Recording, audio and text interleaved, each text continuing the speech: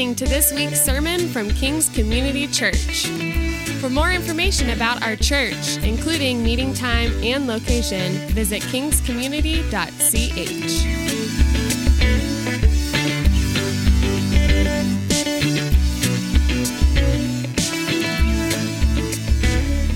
Well, church, I love my family. That's good news, right? I love my wife and my children. They're precious to me. I'm gifted with the opportunity to love my job. I know that's not the case for everybody, but I love my job. I love that I get the opportunity to be a witness of the gospel and to think about how ministry can not just be something that happens on Sunday morning, but something that invades our lives and the lives of our community and spreads throughout the world. I love my job. I also love that I have the opportunity to have meaningful friendships with people. Friendships as an extrovert help me keep going forward throughout this life on days that I want to quit. Friendships are a great gift to me. And there have been times in life where I've had family and I've had a job that I love and I've got friendships that are meaningful, and yet I still struggle with things like anxiety and clinical depression and loneliness, even though I'm surrounded by people. There are times in life that I've got so many things to be thankful for, but stress mounts and builds up. And at times it feels like the weight of the world is on my shoulders. Have you ever felt that way before? I mean, even the gifts in life come with challenges. Marriage is a beautiful thing, but when you lock two sinners in a covenant together, ugly things are going to show up at times. I love my kids, and my kids are a blessing from God, but there are parenting challenges that just make life seem more difficult at times. Well, I love my work. There's a heaviness to it some days. I know all work is hard, but some seasons it just feels heavier. And while I've got friendships, sometimes there's not enough time or resources to put into them that I'd like to, and it just feels like a mounting weight of the world. And as I look around, it seems like I'm not alone in that. What does the weight of the world feel like for you? I was driving with my daughter earlier this week. She's a teenager, and she was dealing with the fact that she wasn't going to be able to do some things that she was really excited about. And she uttered, "I wish I was just older." She wanted a little bit more control to be able to get those things that she desires, and they're good things. And I sat there as her father, grieving for the burden that she's bearing and thinking there are so many times in life where I wish I was just younger and didn't have the stressors. We all bear burdens to varying degrees. What are yours? Have you identified them? Are you able to name them? For some people, there's a massive burden of money in your life. Maybe you're fighting to get out of debt. Maybe no matter how hard you try, these things like savings accounts and retirement seem elusive, always out of reach, and you just don't know what's going to happen in the future. And each passing day, that weight builds up. Maybe money's not a weight for you. Maybe you're a people pleaser and a peacemaker in your family, and you make a concerted effort to just try to make everyone happy, believing that if you just do the right amount of things, everyone will be joyful and content, and you will all feel satisfied. And no matter how much you give, you never achieve that feeling you desire of peace. Maybe you've got a parent or in-laws who only know how to point out what you haven't done yet. No matter how hard you're trying, even the people that are supposed to support you don't help spur you along. For some people, it's work. Some of us work in toxic environments. Others of us might enjoy our job, but sometimes it feels like the weight of our work is an 800-pound gorilla on our backs that we just can't rid ourselves of. We can't set a boundary in a day. It invades our personal lives. Some of us have very concrete weights. Some of us is our imagination, and things like Instagram come into our lives, and we look at the sanitized pictures of the people around us. and we scroll through their pictures and think they're getting ahead and they're getting better and I'm barely getting by. And the weight of the world builds squarely on our shoulders. Sometimes what feels like the weight of the world, the stress, the pressures of life, come from good desires and good things. However, it's possible that you're way more active for God than God intended you to be. I want you to listen to that. It's possible that you have so many good desires to accomplish things that you're way more active for God than God intended you to be in this life. And the weight mounts. While Jesus promised, I came that you may have abundant life, I don't think he meant a life that's filled to the brim with pressure and stress that just keeps building. He actually meant abundant life is the life that we were meant to live with joyful union with him. How do you know if you're living like the weight of the world is on your shoulders? If you feel like life is more duty than delight, if you can't ever seem to get into the habit of practicing spiritual disciplines, things as simple as reading your Bible and praying, if you're able to get a lot done, but you still struggle with a deep tiredness in your soul, if you're irritable and hypersensitive to the shortcomings of others, if you're a restless workaholic or you've stopped caring for your own body, if you've been tempted to fill your life with thrill-seeking escapist activities, it may be that you're running on the treadmill of a curse instead of walking with God through life. And we all struggle with that to varying degrees. What are the weights that mount up on your shoulders? Friends, I want to tell you today that the solution isn't an escape from your life. It's better equipment to navigate this life. The good news is that God knew exactly what we needed from the beginning when things went awry. Last week, when we began this series, The Gift is Waiting, we talked about Genesis and the very beginning of the story of God, when people try something other than God to bring fulfillment and satisfaction into life.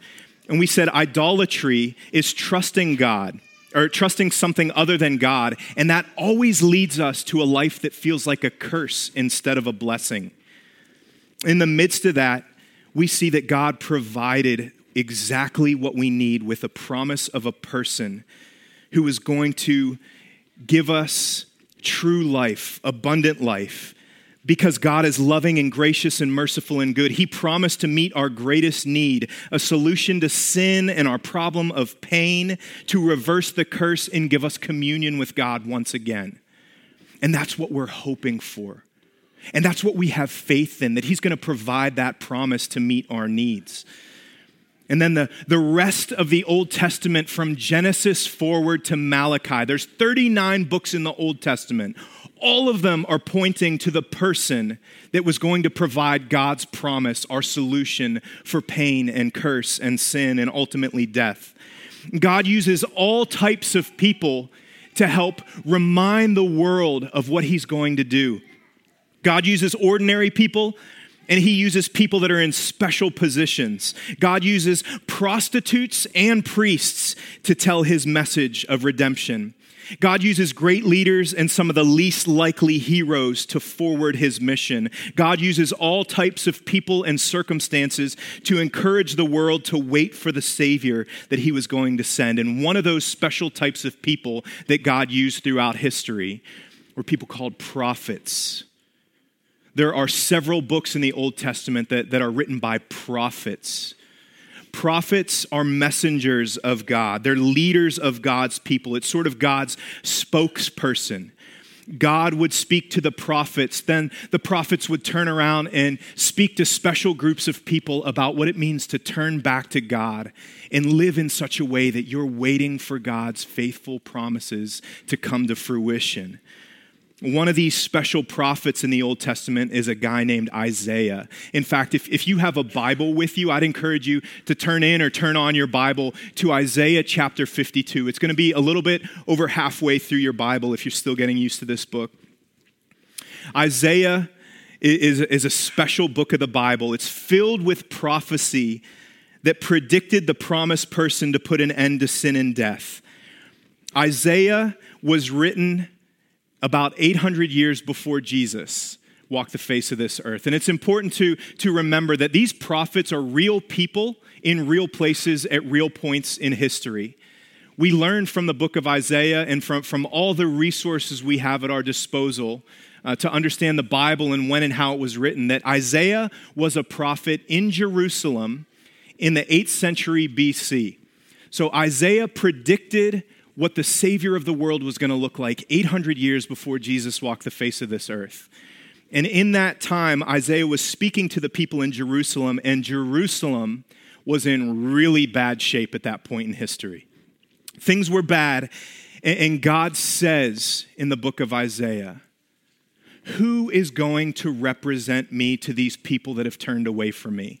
Who's going to represent me to these people that have turned away from my way of living in order that they would turn back and be faithful and wait for that promised person that I said I would deliver? And we hear from a man now named Isaiah, and his words early on in the book of Isaiah are, "Here am I, Lord, send me." So God prepared Isaiah, and God spoke to Isaiah. And then Isaiah's responsibility was to go and speak to the people. And throughout the book of Isaiah, we see God speak to Isaiah, then Isaiah and go speak to the appointed people, and then they react to what he said. And Isaiah goes back to God and says, God, they ain't listening. And God says another message that he wants Isaiah to go say to them. And this pattern just keeps happening. God speaks to Isaiah. Isaiah speaks to the people. The people speak to Isaiah. Isaiah speaks to God. And there's this discourse for 66 chapters that goes on. It's a stunning story. I'd encourage you to read it. And in the midst of all that, Isaiah has these 4 poems, or really they were songs of the servant that God promised all the way back in Genesis. These 4 servant songs were really to get people excited about the coming Savior again.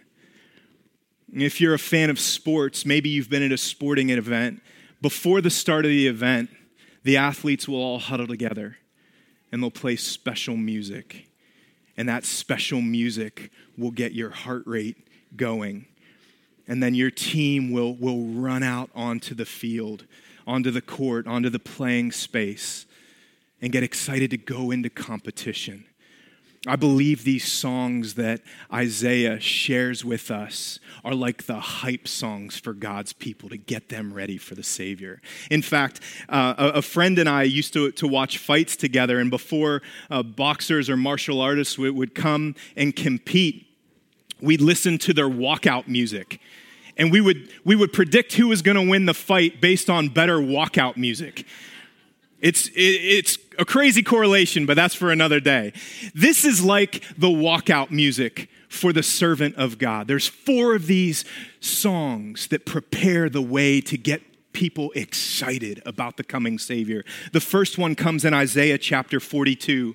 I'll paraphrase it for you. In Isaiah chapter 42, the servant song is all about the righteous king who comes to reign in justice through the Spirit of God. That is a good hype song. The Savior of the world's going to reign in justice.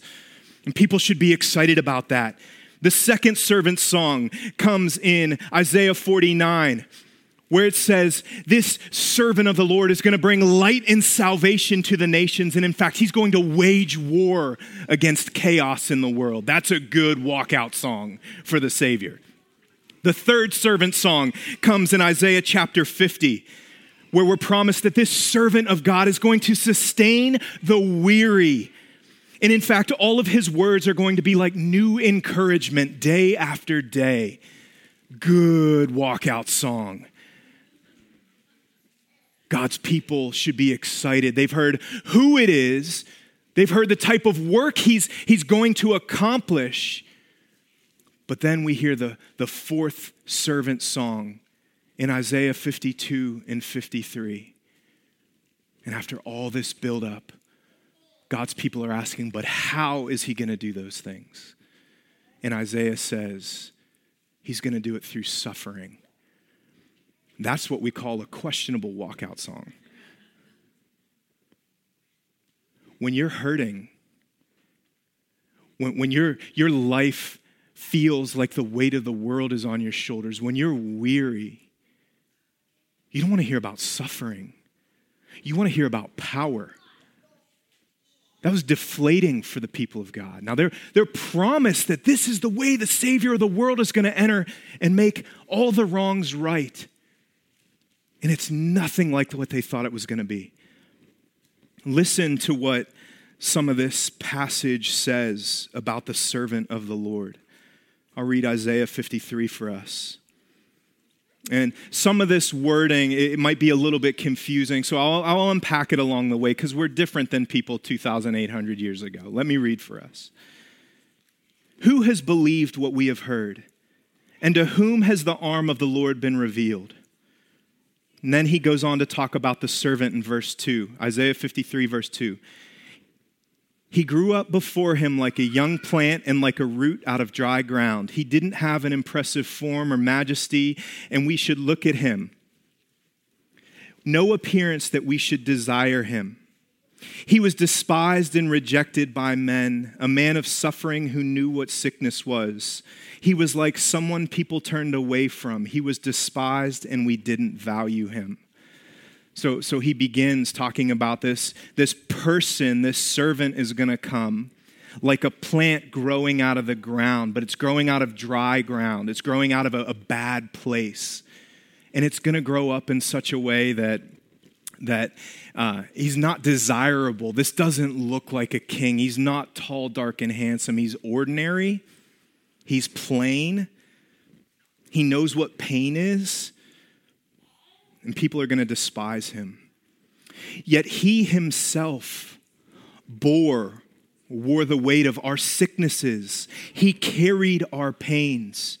We in turn regarded him stricken, struck down by God and afflicted. But he was pierced because of our rebellion, crushed because of our iniquities. Punishment for our peace was on him. Do you hear that? And we are healed by his wounds. This is confusing. This is not what righteous kings that bring justice look like to them. In the midst of all that, it goes on a little bit later on. He was oppressed and afflicted, yet he did not open his mouth. He didn't even speak up for himself. Like a lamb led to the slaughter and like a sheep silent before her shears, he did not open his mouth.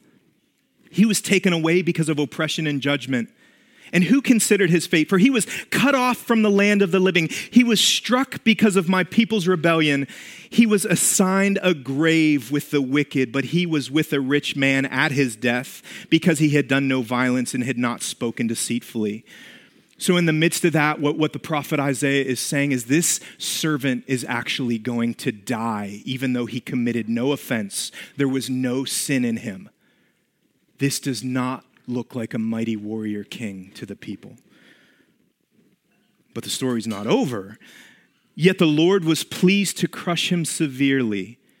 When you make him a guilt offering, he will see his seed. He will prolong his days, and by his hand the Lord's pleasure will be accomplished. After his anguish, he will see light and be satisfied. Pause there for a second. Death is not the end for this servant. There is something that he is going to get and see after death. This is resurrection predicted in the Old Testament. He's going to see the light and be satisfied. By his knowledge, my righteous servant will justify many, and he will carry their iniquities. Therefore, I will give him the many as a portion, and he will receive the mighty as spoil, because he willingly submitted to death and was counted among the rebels, yet he bore the sin of many and interceded for the rebels. That's crazy. That's a crazy prediction that the servant of the Lord is going to come in such an ordinary way that he'll be unrecognizable as the great warrior king. He'll come into this world, live righteously, take on the penalty of sin. He'll die because of it.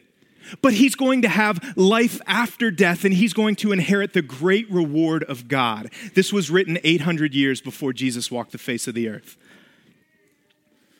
See, friends, God is just. God is just. That means he can't just wipe away the penalty for sin. Someone has to pay for it.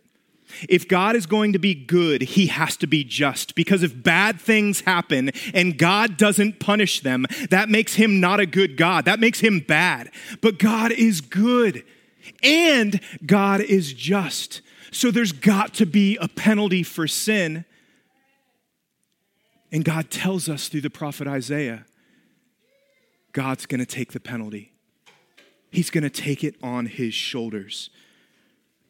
God's solution to reverse our curse was for him to take it on himself. God wouldn't just take the weight of the world off our shoulders. He would put it on his own shoulders. And 800 years later, this man named Jesus is born into the world.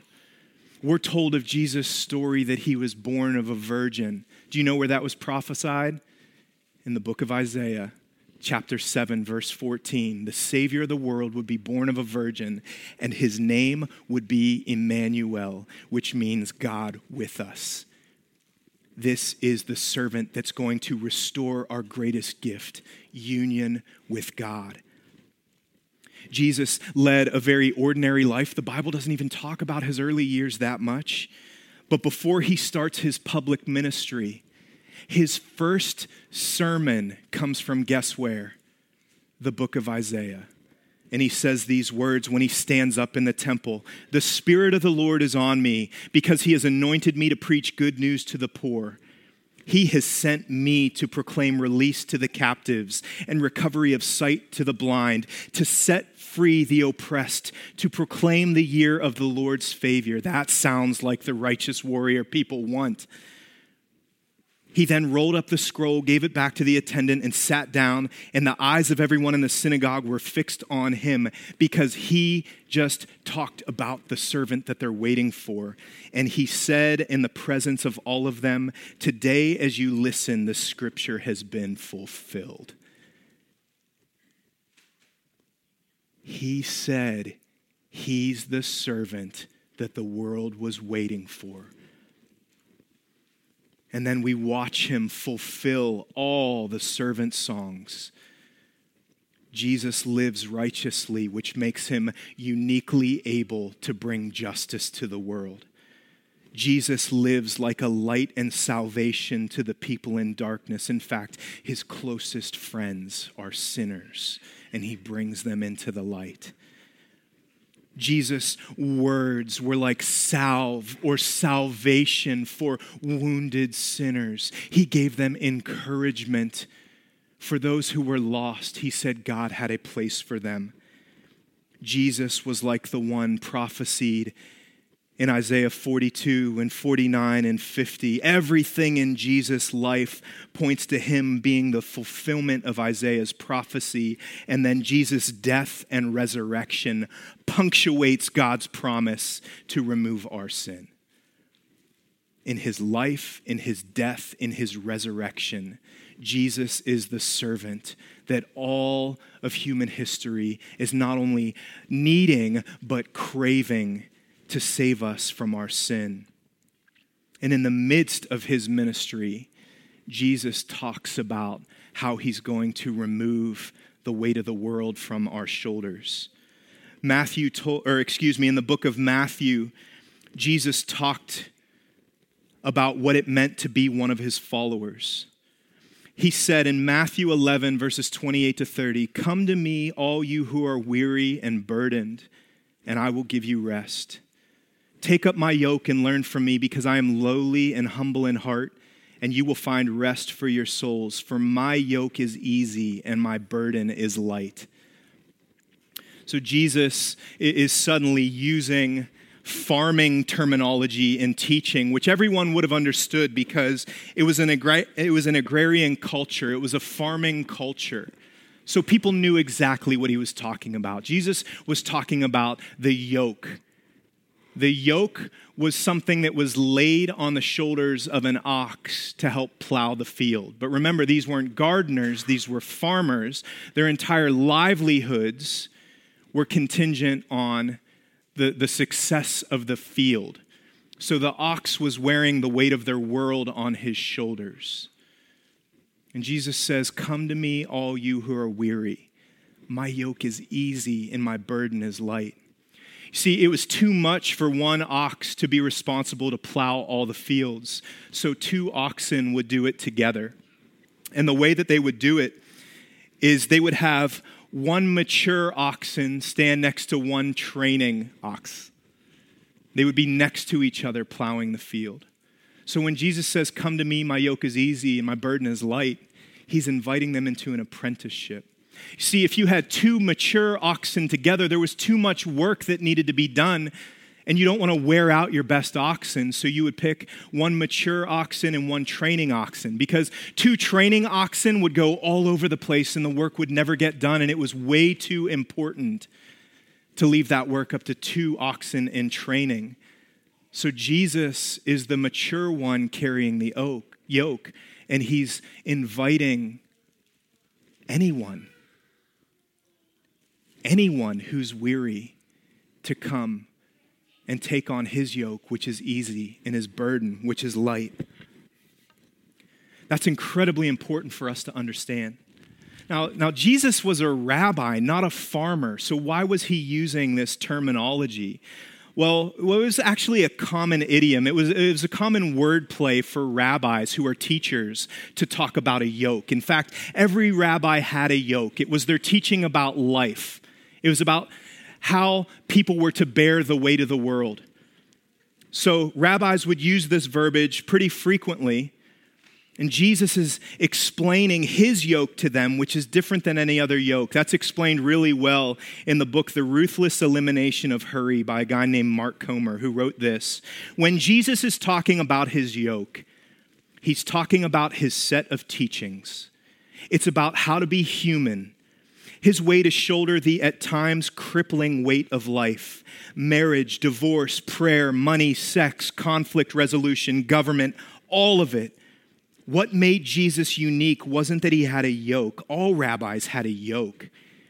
It was that he had an easy yoke. That should be stunning to us. The way that he's able to accomplish this is by taking on the weight of suffering and pain.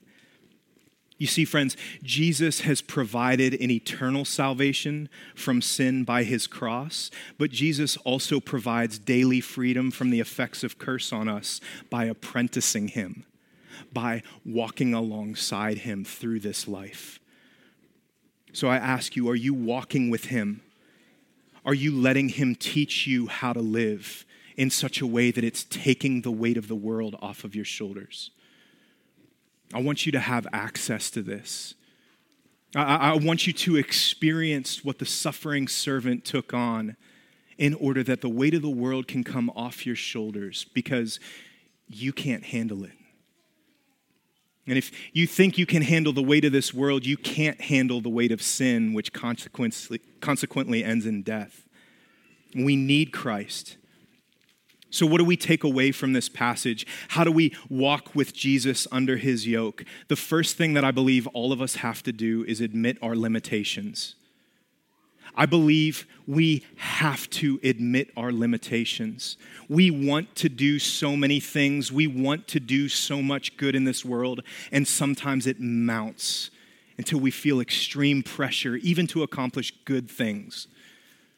We need to admit our limitations, because God is all-powerful, God is all-present, and we are not like that. So you never have to admit that you're not all-powerful. You never have to confess that you're not all-present. You have to admit that you thought you could be. You have to admit your limitations in this life in order to come under the yoke of Jesus. Sometimes that means hurrying less, doing less, saying yes to less. We need to acknowledge our limitations because we are not God. And secondly, we need to learn Jesus' way by walking with God. Last week, we presented a challenge, or maybe a better word is an opportunity for our whole church to read a chapter of the book of Luke every day through the month of December. There's 24 chapters in Luke, 24 days before Christmas. If you follow along with that pattern, you can read the whole life of Christ before you celebrate the birth of Christ. If you haven't taken on that challenge, I invite you to start today. You don't even have to catch up. Just start the habit of reading it today. If you've struggled to maintain that challenge, I'd encourage you to just keep practicing walking with Jesus. While you have salvation from sin through the cross and resurrection, he also wants you to begin experience health and wholeness in this present life. But it only comes when we apprentice him, when we learn his life, when we learn how to walk with him. God didn't just give us an escape from the weight of the world. He also sent Jesus to carry the weight of the world, and we get the reward of getting to walk with God because of it. Are you embracing that opportunity?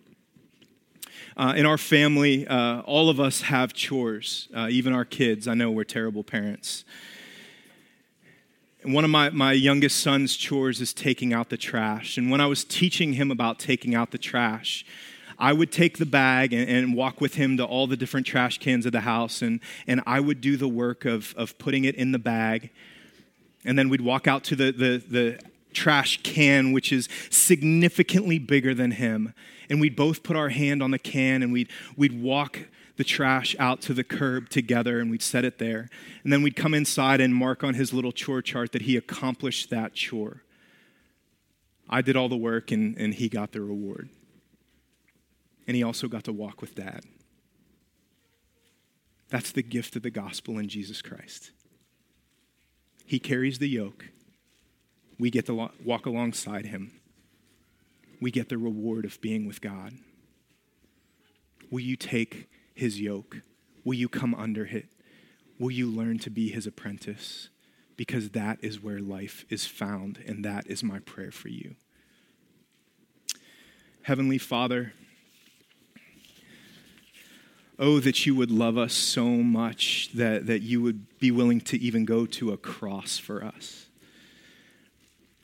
God, I am in awe of your word that even 800 years before the birth of Jesus, you would use the prophet Isaiah to explain exactly who your suffering servant is and what he came to do.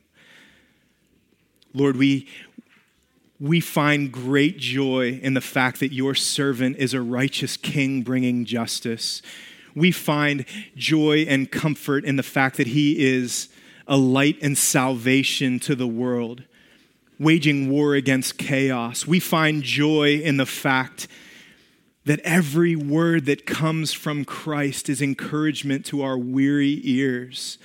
And we find joy that Jesus bore the weight of the world in order that we would not have to by enduring the cross. Lord, I pray that we would cling to him for salvation, and that we would have the courage to apprentice him in the everyday stuff of life by spending time with him in his word. Will you give us the plan and the diligence to follow through with that, we pray, in the powerful name of Jesus and by his Spirit. Amen.